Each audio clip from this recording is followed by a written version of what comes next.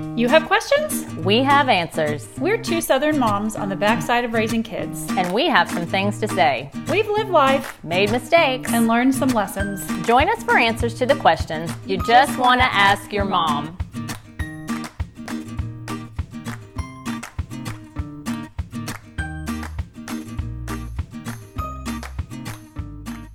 Hey, welcome to another Just Ask Your Mom podcast. I'm Renee Sproles. I'm Bonnie Blaylock. And today we are talking about radically ordinary hospitality. So the inspiration for this podcast is from Rosaria Butterfield's book, The Gospel Comes with a House Key. And in it, she argues that a purposefully hospitable lifestyle is the missing link between Christians and the watching world. That's an interesting theory. You think that's true? I think she makes a really good case.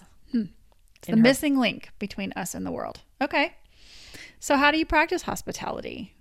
She did.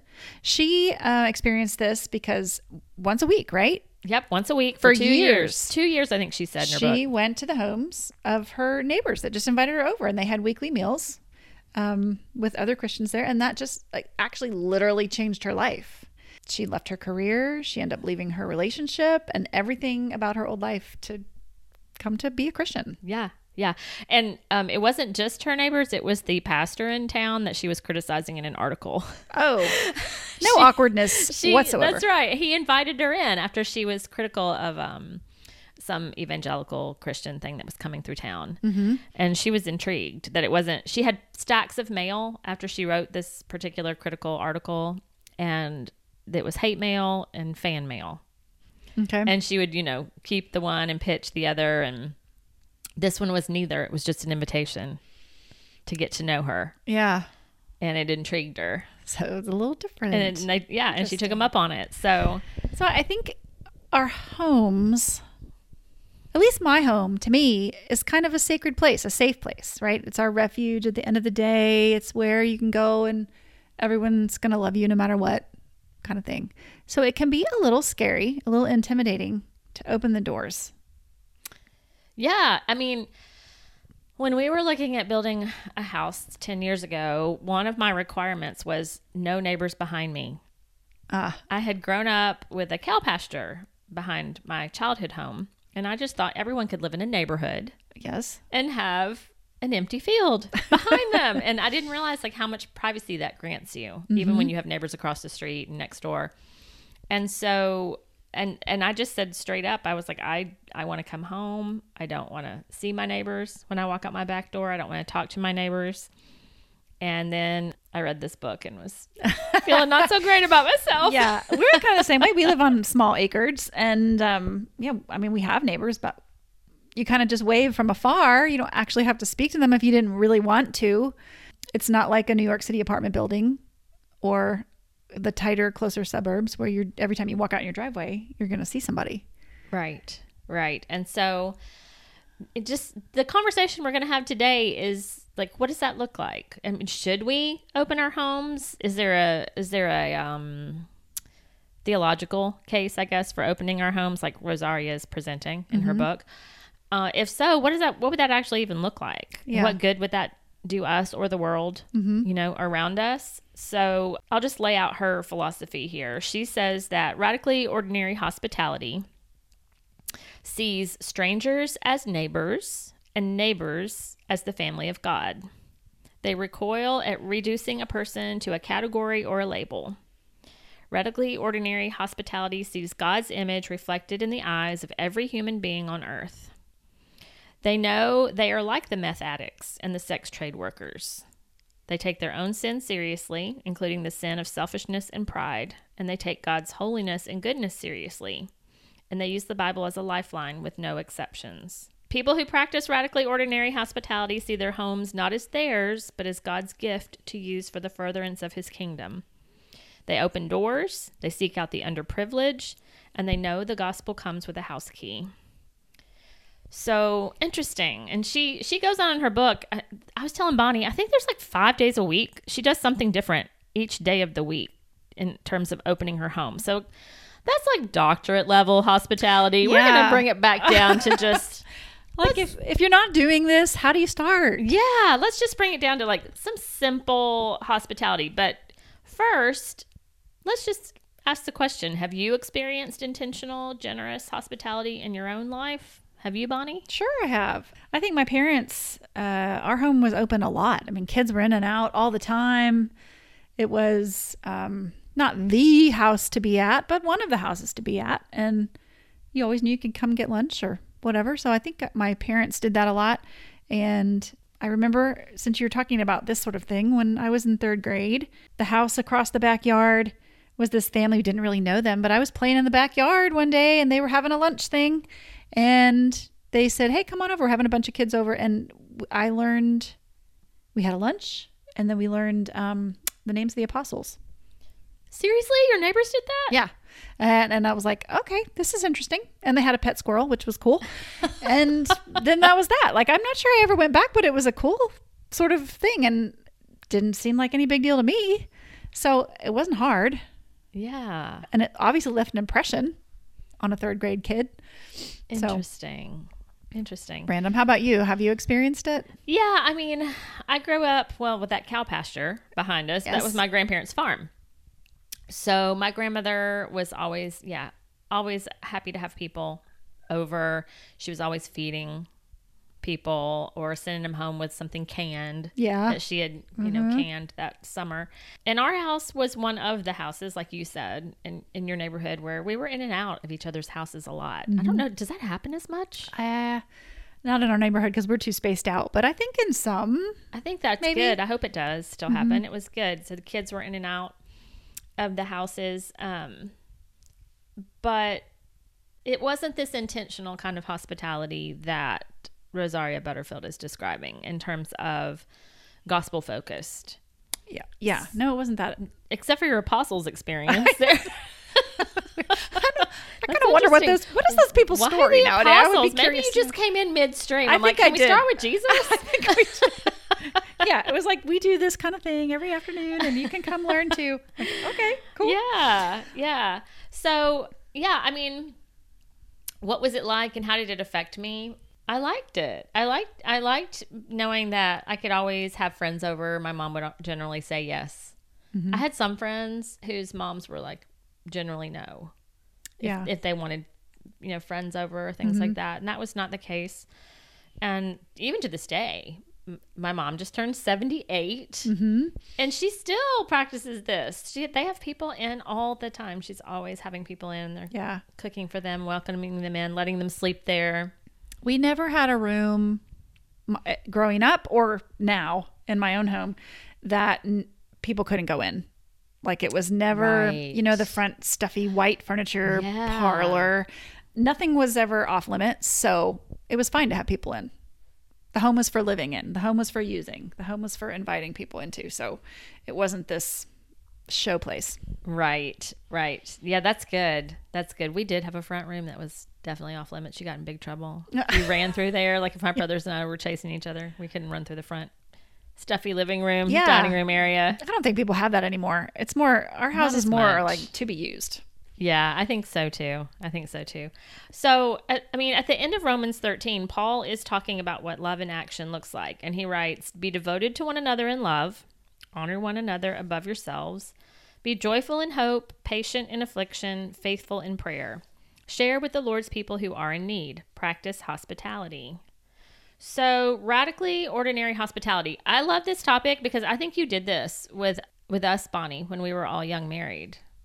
You and Bobby did it. Describe what I'm talking about for our listeners. Well, when we were in college and newly married, in college and then after we got married, we always had a small group of friends that we just kind of met with to shoot the breeze and talk about all the deep things of life with and study and think. And we wanted to continue that when we moved to a new place. And it was really because we needed it. We didn't know anybody and we wanted to have some friends. And so at church, there was an opportunity to lead a small group. So we were like, okay, we're in, sign us up. And we literally had a house. It was maybe 700, 800 square feet. It was not a big house. You could not open the oven door and the back door at the same time. I remember that. The washer and dryer sat in the dining room. So it wasn't like a big, luxurious place. And we had 5 or 6 other couples come once a week and just sort of study the Bible. We studied different topics or whatever, and it was a couple hours. It started at a certain time, ended at a certain time. And then that went on for 20 something years through, we started having kids, as people do. And it went from our little young married people to, there was sometimes about 10 or 12 adults and as many as double that, 20 kids at once. Yeah, it was a lot. In your house once or twice a month. Yeah, we put them in bassinets, playpens on the floor and on the beds, but then eventually ended up like in the bathtubs. Yeah, because they'd have to go down to bed while the adults stood up, kept staying up and talking and stuff. Yeah, because we didn't start till like 7, which, you could put the kids down around then knowing they weren't going to fall right asleep and everything. Sometimes we would eat, sometimes we wouldn't eat. Yeah. It wasn't like a set thing every time, but it sure wasn't was not in any kind of frenzy every week to get the house tip-top shape. It was what it was. It wouldn't have been sustainable if you had been. It's too tiring. It'd be too bad. Yeah, it'd be too hard on you. Especially as a mom of young kids, you just don't have the energy or time. It wouldn't have happened probably. Right. If I'd put that on myself. Right. Yeah. So it came with that understanding, like, okay, sometimes it's clean, sometimes it's not. It doesn't mean that we can't talk. So that's the way we did it. And the kids grew up knowing that's how it was done every week. So they were good with it. Yeah, I think you kind of were a trailblazer in this area. I'm thinking back, like in the late 90s, early 2000s, like how many people were actually doing that? I don't know if small groups, it's kind of a buzzword now, but I don't know that it was such a big word then. Mm-hmm. Yeah, see, trailblazer. People would kind of try it and then fizzle out, but we kept with it. Yeah, those are our people. They still are to this day. And we were just talking about that before we started recording, that those kids are our kids. Mm-hmm. And the cool thing is now today, we've kind of gone our separate ways, some of us, and moved on with different, the kids get big and we do our different things. But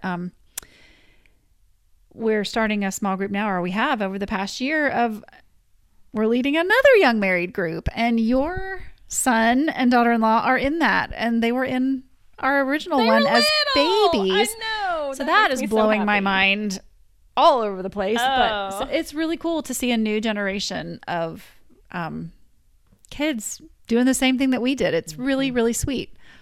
Yeah, it's beautiful. I'm so grateful for it. So you do the same thing, though. You have people in your home regularly. We do. We did, and when we were we took advantage of your hospitality when we were living here, and then we moved to Indianapolis, and it was easy for us to open our home. That way we could put our kids to bed, for our small group. But we kind of did what you did. We were like, we're going to have people over. We're going to have a small group. It was a multi-age kind of a small group. So we were the only ones with children, and they just were graciously like, yeah, we'll just come to you.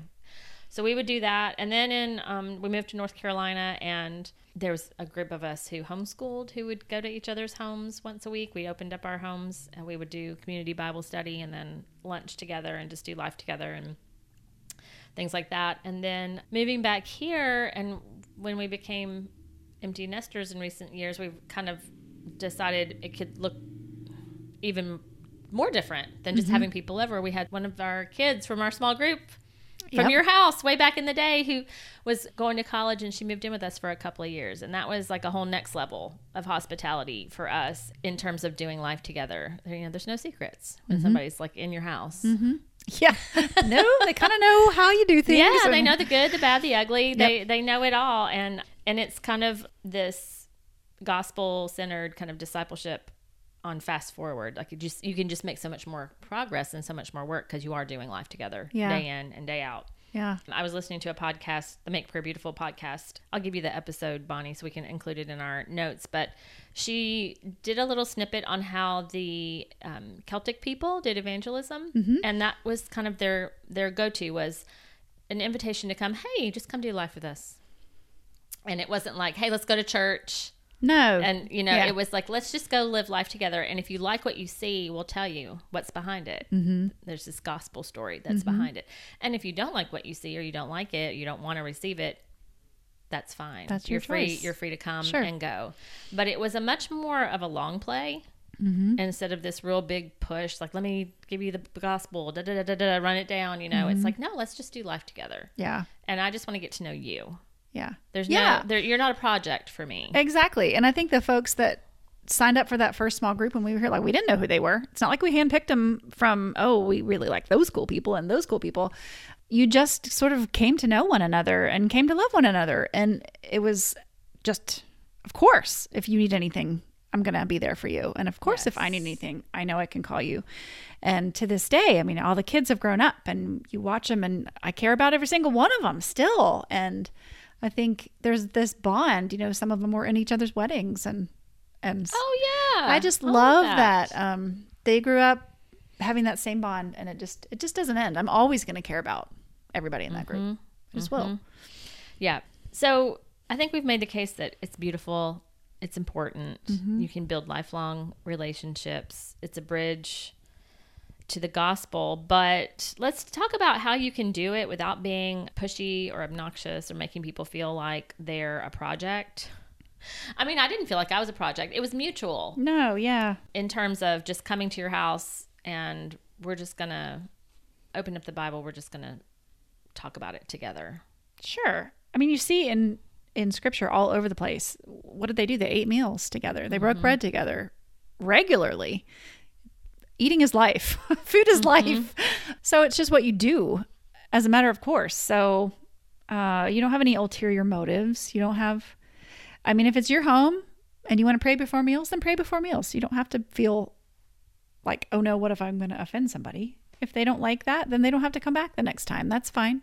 Yeah, Rosaria talks about that. They have an open night. I think it's Thursday nights. They have soup night. Their whole neighborhood knows. They've told them enough times. They know this is a standing date every Thursday night. And after dinner, they always read a psalm, sing one song, and say a prayer. And if you're not up for that, you're not ready to be a part of that, you're welcome to just leave after dinner. And she's like, sometimes people do again and again and again. And then the day comes when they do finally stay. Or maybe they don't. But she said, generally you'd be surprised at how many people do stay or eventually do come around and stay. And so they're not springing it on them, and it's not a high pressure sales pitch, but it's just an invitation to experience life with them, to build relationships. And I'm like, that's really intentional and beautiful and not weird. Right. It's not pressure. Yeah.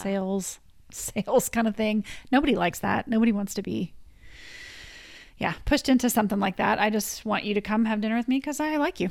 But there's 2 stages to this. Okay, so I feel like I'm only at stage 1 in terms of Rosaria's scene that she's cast here in this book.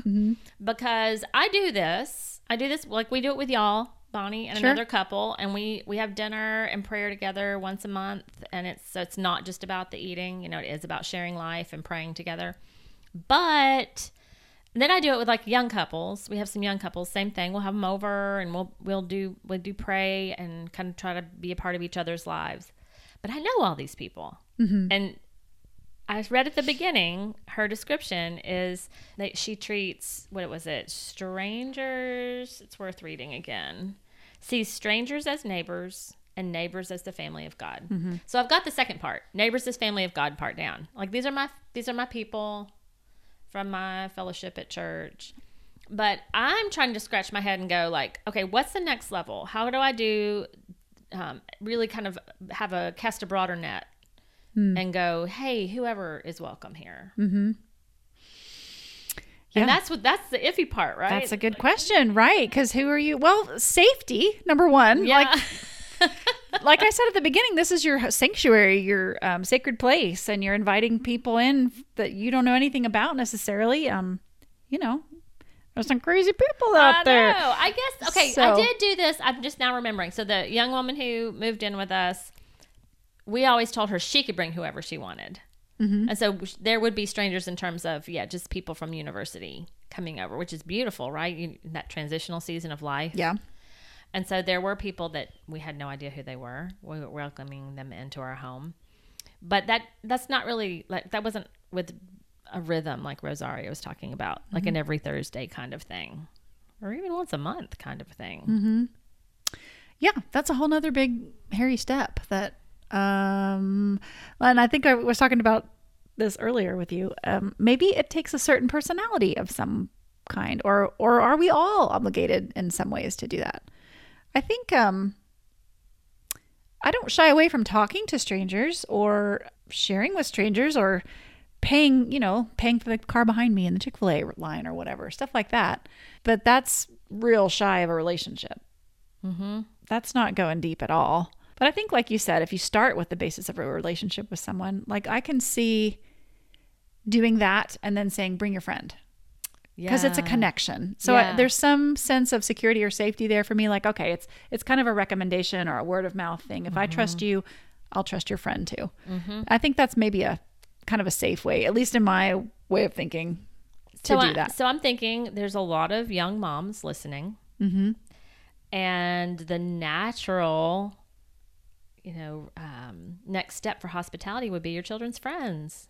Oh yeah, from preschool or Play daycare, yeah. or we did do that. School. I did do that. Now that you say that, yeah, people that you meet at a sports team, or moms on the soccer team or the cheerleading team, we did do that, and I didn't know them as well. Yeah, and so that would be a safe, known. It's so good for your kids too. Mm-hmm. I mean, we didn't really talk about that yet, so let's talk about that. It's so good for your kids to have to think of others as they're preparing to receive guests. Yeah, it's not all about us all the time. And so we really tried to have the kids be a part of even just something as simple as like sorting the silverware to set it out, or helping set out the snacks, or whatever it is. Pick out some games that you guys can play with the other kids while they're here. Anticipate, who's coming over and that we're going to share and that kind of thing. Right. So it's such a good and beautiful training ground for your children. Yeah. And I think as busy parents, we think, oh, that's just one more thing to do. But if they could just see like how simple you did it, Bonnie, it's like not one more thing to do. You made a pan of brownies, you set them out. Yeah. Like help yourself. You got legs. Yourself. That's right. You got, as my friend Danielle says, you got 2 feet and a heartbeat. Go walk yourself over there and get some brownies. That's right. You know where the cups are. Help yourself. Yeah. So it really is doable, and it's such a blessing. I think part of the struggle of modern life is feeling isolated. Oh, for sure. Especially over the past couple of years, we all have felt that. And I know there's a whole slew of kids who haven't even had the opportunity to have a play date or to have school field trips or anything else with other families or kids because of the world situation. And that needs to be remedied. It's a necessary human need to connect. And it really is. It needs to be fixed. Yeah. As soon as possible, please. Yeah. So let's talk about some hindrances. That was a big hindrance, but there are other smaller hindrances to being hospitable. Busyness. Do you even have a free night in a week that you could have somebody over? Mm-hmm. Right. Or are you so tired and exhausted from all the things that you do during the week that you just can't. Mm-hmm. You can't pick it up. Yeah. The cool thing about it, though, is that we carry each other's.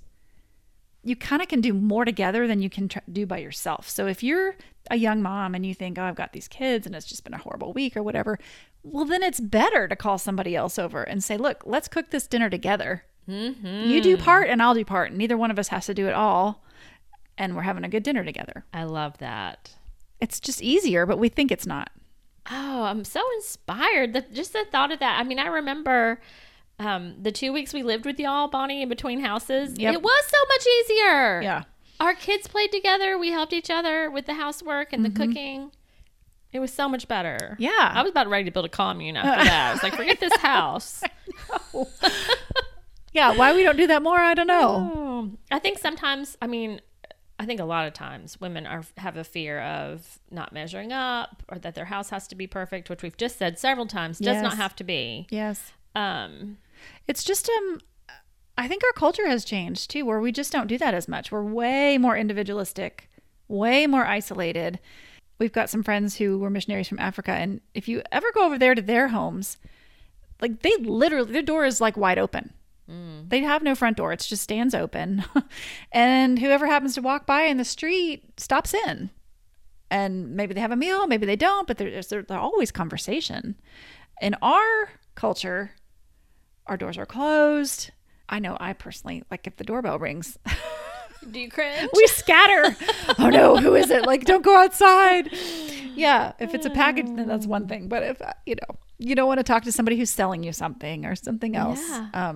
And our friends from Africa kind of lamented, like, there's an absence of that here. And it's hard for people who are so isolated to come into this culture and, even after church on a Sunday and be like, well, everybody else has family, but we don't.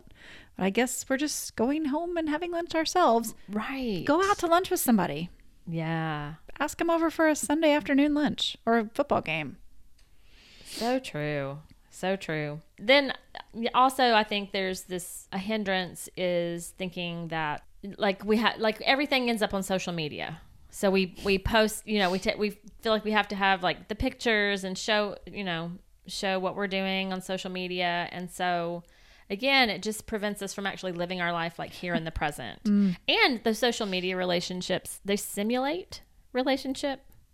They scratch that itch just enough to make you think you're actually doing it. A lot of us here in Middle Tennessee have been fasting from social media. Several local churches were doing fasts together, and a lot of people fasted social media. And for me, it pushed me to direct communication with people because I didn't have that simulation of actually talking to somebody. Yeah, you feel like you've connected, but you really haven't at all. You just make a statement and post a picture. Yeah. But so instead I found myself, texting a friend or calling a friend, even better, instead of just popping on and looking at what everybody's doing. Yeah. Yeah. I guess another thing is think about like what you have at home that maybe somebody else doesn't. We happen to have a pool. And I mean, it's not that great of a pool. It's not like waterfalls and, whatever. We had a lot of good times in that pool. A pool house or anything. Many good times in that pool. So one thing we did during COVID was all these young moms were stuck inside and couldn't go to school or mommy's day out or anything like that. And they were losing their minds. So I just had a standing thing. Hey, you guys want to come use the pool? Use the pool. I don't even have to be out there. We don't have to have contact. You just, like, the backyard's yours. Just let me know you're coming and we're good to go. So think about what you have. Maybe it's a space, a swing set in your backyard. Yeah, riding toys or something that your kids don't have, or I don't know, get creative. A tree to climb that your yard doesn't have that makes it different or interesting for your children, and just borrow what your neighbor has. Like, it's not yours anyway. That's right. That's right. That's such a good point. It's not yours anyway.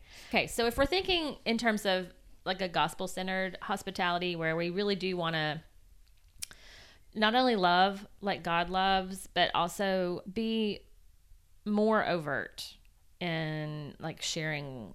Peter says, is it Peter? Oh, why did I try to do a reference? I don't know. To give a reason for the hope that we have. Okay. Just to be able to give a reason for the hope that we have. Is it possible to do that, first of all, in a way that's not weird and makes people feel uncomfortable? Or if you don't do it, if you don't say anything at all, are you making people think that like you approve of everything they do? Butterfield addresses this because she really is big into diversity. We like all comers are welcome here. But then they're like reading the psalm and singing a hymn and saying a prayer. So I guess I'm having a rambling way of asking, how do we love our neighbors and not rubber stamp everything they're doing? How do we love anyone and not rubber stamp anything they're doing? I think you're just interested in them as people, as image bearers, as you just want to know tell me about your life. Tell me about, when you're inviting them in and they're opening up a little bit, then you can ask some questions and tell me more about that. I'd like to know about that. And it just, I don't know. I think relationships like that happen naturally, and you have natural openings for conversation. It shouldn't be your ulterior motive. I just don't operate that way, I guess. If it comes up, then of course I'm willing to share. And if I have opinions, so I can always offer my opinion on some things, but I'm not going to insist that everyone in my house, everyone under my roof at any given moment think or act exactly like I do. But I'm not going to apologize for the way I act either. I'm not going to apologize for praying before a meal or for saying like, okay, hey, language, like we're not going to use, how about we don't do that in our house? Okay. Something like that. Right. Right. Yeah. I mean, I just think American Christians, like, we're really terrible at this. I think that we, first of all, you're right. I think we should just be interested in people. Mm-hmm. Period. Mm-hmm. Because God's interested in people. Exactly. Just be interested in people. And that's kind of, like a lot of things, like I think we think, oh, you're either extroverted and super interested in lots of people, or you're an introvert and you don't really have the bandwidth to be interested in lots of people. And I just think, okay, I'm going to call foul on that. That's not true. I'm an introvert, and there are lots of things that do not come naturally to me that I can get better at with practice. Mm-hmm. Conversation is one of them. Right.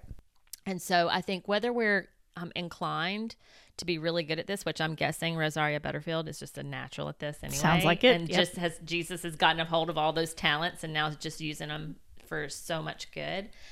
But I just think we can build that muscle of being interested in people and learning to ask good questions. You'll find that people are more than willing to talk about themselves when you're interested. Most people are just not interested.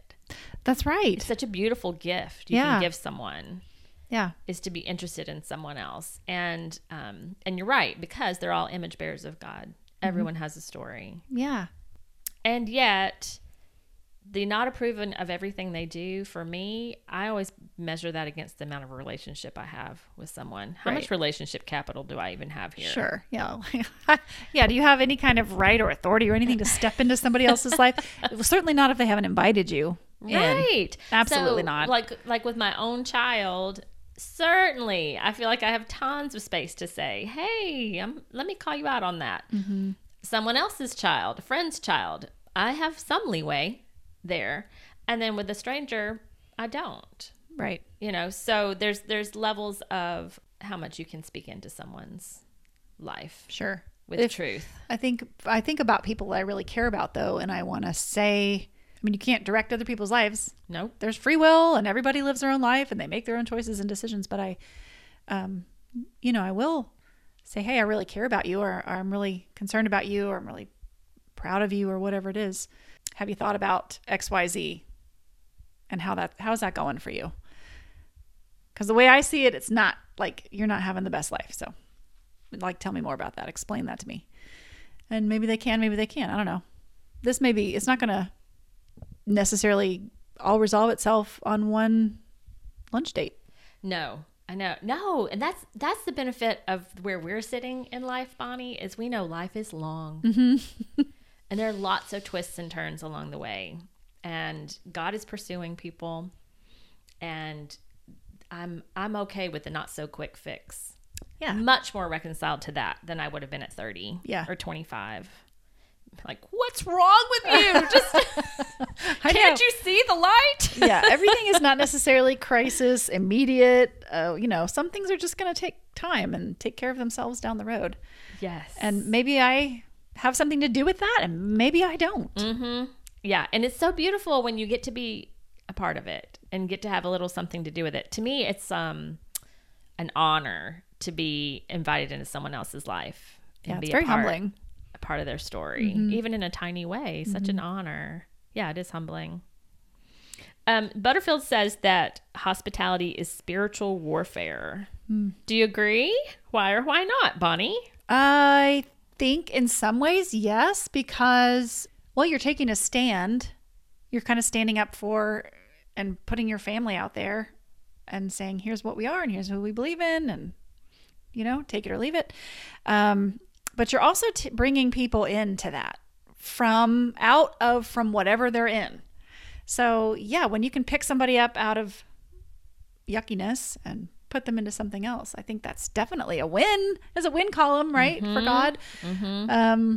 So in that sense, yes, spiritual warfare for sure. If you can involve someone in prayer or something. Yeah. I mean, Satan comes to steal, kill, destroy. What does Paul say in Ephesians? Our battle is actually not against flesh and blood. It's against the spiritual forces of evil in the heavenly realms. There's something behind the things we see. Right. And so, all the the brokenness that we see, or the anger or the rebellion that we see, there's also spiritual forces at work back there. And hospitality, it says, welcome to the stranger, because we were estranged from God. And so it's this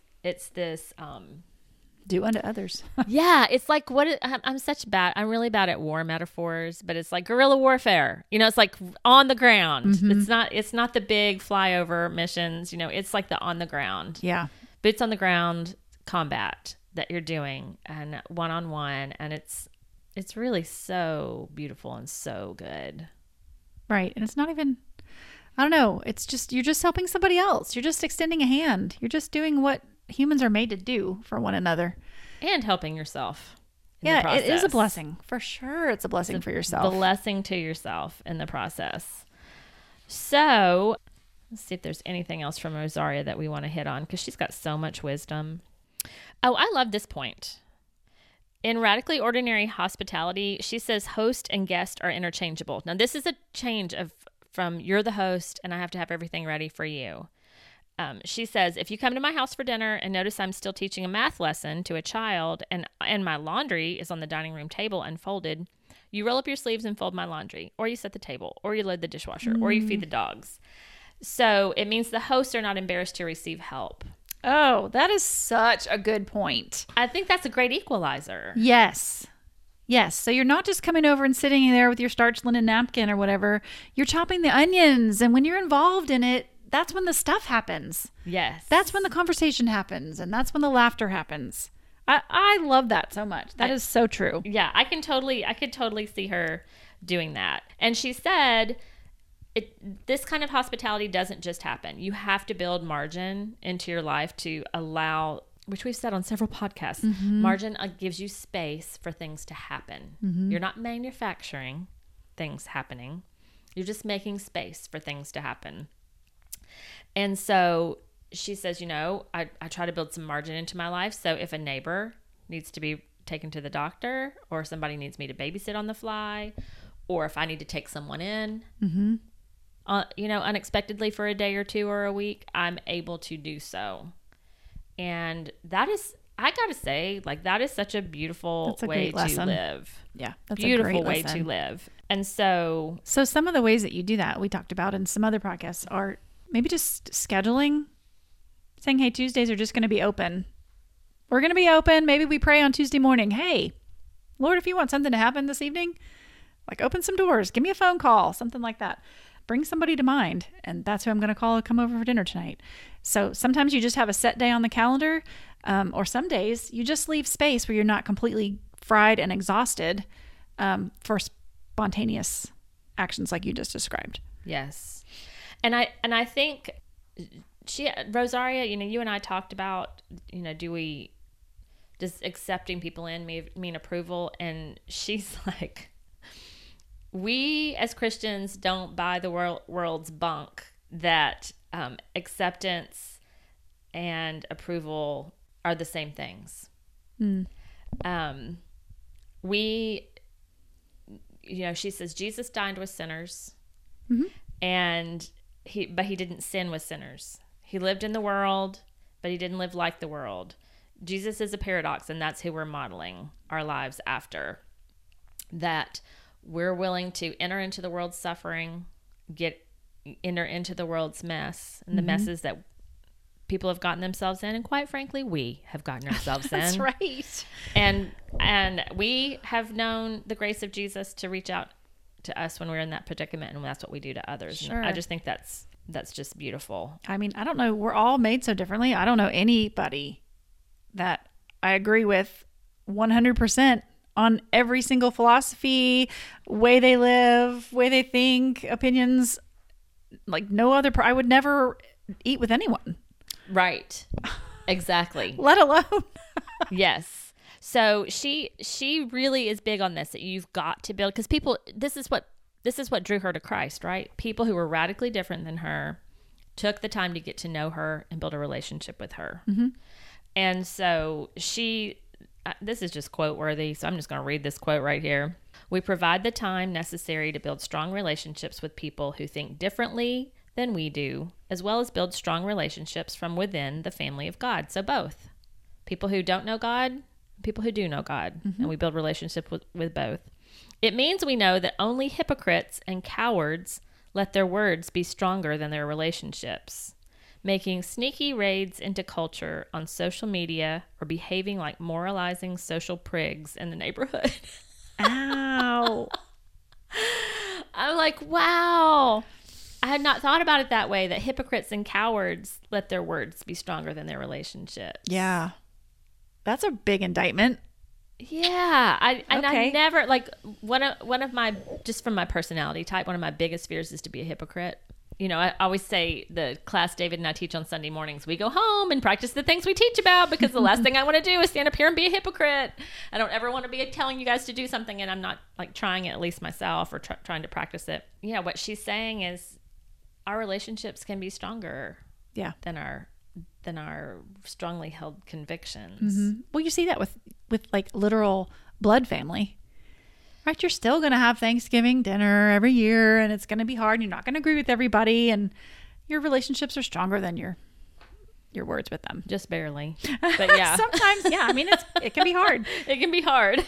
But it doesn't mean you give up. I think we are having, even worse than when you and I were young, wives and mothers, Bonnie, I think we are having an allergy to being offended more than ever. Amen.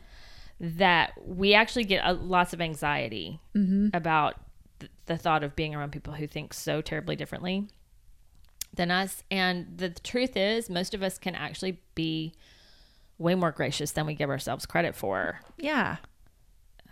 We were thrown into a group when we went on a trip to California. It was a prepaid tour group. And obviously the other members of the tour group, they were from California. They held very different worldviews about everything than we did. And you know what? We were able to not only enjoy conversation with them and getting to just know them and where they came from, but even talk a little bit about where we have different points of view in a civil way. Yeah, and I was can still happen. Look at here. Here we are face to face. It's so much more difficult to be a hypocrite or really strident with a person looking you straight in the eye. Right. It's way more easy to be strident to a screen. Yeah, that's been proven over and over, for sure. I think that again, that's just a muscle we need to intentionally flex in our lives and realize how alike we all are. We all want the same things. We all want to belong. Yeah. We all want to connect. Yeah. We all want to love and be loved. So, what better place to do that than in your home? But she says, the problem is we want it to be nice. We want that nice dinner. We want the table settings to match. We don't want the cat to have a hairball as soon as the guests come in. Shoot, my cat caught its tail on fire in the fireplace. No, that was remarkable. Forget the hairball. I could see that in slow motion in my mind's eye. I mean, stuff happens. So yeah, you laugh about it and moving on. Yep.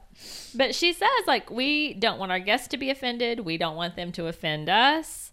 And she's like, this is the spiritual warfare we're doing. We're fighting our sinful nature. We're fighting the spirits of misunderstanding or offense, a spirit of offense, spirit of, that I'm better than you because I have better views than you.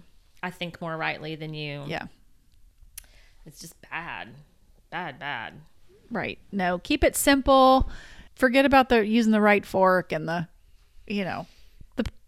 paper napkins and paper plates are fine. It doesn't have to be all that. And when did you learn that you actually would sweep or mop after everybody comes over and not before? Oh, I know. I mean, I learned that eventually, but yeah, that's a thing too. Yeah, so. Don't do all that work on the front end. Right. Scented candles cover a multitude of sins. You can hide a lot of things in the dryer. That's tip number Practical 2. Tips from Bonnie Blaylock for radically ordinary hospitality. That's right. Yeah. Oh. So it doesn't have to be all perfect. There's no such thing anyway. So I'm inspired. I want to do this. Like I said, I think I'm level 1 on this. I want to go to level 2. I want to go to next level with this and really just see what God might do with it. Mm-hmm. Just open up that space to be available. Yeah. What would that look like? Get with some friends and try it. Yeah. I mean, I've already made space. Like, I'm already making space 1 day a week. I book nothing. Mm-hmm. And I've just started doing that. We did a lesson on the 10 Commandments. I mean, a series of lessons on the 10 Commandments. And Sabbath, obviously, was one of them. And I was convicted. I was like, I need to be Sabbathing. But I'm not doing it on a Saturday. I just pick a day of the week. And I'm like, there's nothing goes there. Mm-hmm. No appointments, nothing. And then I just like let God see what might get filled in. Sometimes it's cooking dinner for somebody who needs it. Sometimes it's like I'm going to read a book at a friend's son's classroom. Mm-hmm. That kind of thing. I mean, all different kind of things fill in, and that is cool. But I want to do the have people here thing. I just don't know what that's going to look like yet. I think you're already good at that. But okay, listeners, you can open like up. just everybody Renee's. Yeah. On Thursdays. Friday night. Stupid Come knocking on her door. night. She's not going to turn you away. You know now. I really like did you say this on the air or were we talking about this ahead of time? Like, how do you know how much food you're going to have? Like, is there going to be enough? Talk about praying over your pot of soup. I know. We got to have some loaves and fishes going on because cool. What if 20 people show up and you've got one little can of chili? It'll work out. It'll be fine. Well, it's worth noting that the God-centered motivation for hospitality begins in the Old Testament. Perhaps the clearest text is Leviticus 19. When a stranger sojourns with you in your land, you shall not do him wrong. The stranger who sojourns with you shall be to you as the native among you, and you shall love him as yourself. For you were strangers in the land of Egypt. I am the Lord your God. Our values should mirror God's values, and God values hospitality. And it's worth also noting that we were all aliens and strangers because of our sin. And then Jesus offered us the ultimate act of hospitality. And he created peace between us and God. He reconciled us to one body and brought hostility to an end. So we're no longer strangers and sojourners, Paul writes, but your fellow citizens with saints and members of the household of God. God destined us for love because of his glorious grace. And so go out there and love one another. Yeah. Open your house. I love this topic. See who comes in. I love this topic. Yeah. So good. She's so inspiring. Very cool. And thanks to Nora for sending in her recording to close out our podcast today. Thanks so much for listening. This is Nora from Seattle, Washington. I'm child-free by choice and love listening to this podcast because I found it helps me empathize better with my friends who have young kids. The resources mentioned on today's podcast will be at the website, justaskyourmom.com. You can follow the podcast on Facebook at Just Ask Your Mom or on Instagram at Just Ask Your Mom Podcast. If you like what you're hearing, please rate and leave a review for Just Ask Your Mom. This helps people find the podcast. Better yet, you can subscribe and get a new episode every Monday. And if you have any questions or suggestions for a new episode, send them to justaskyourmompodcast@gmail.com. We'll see you next time on Just Ask Your Mom.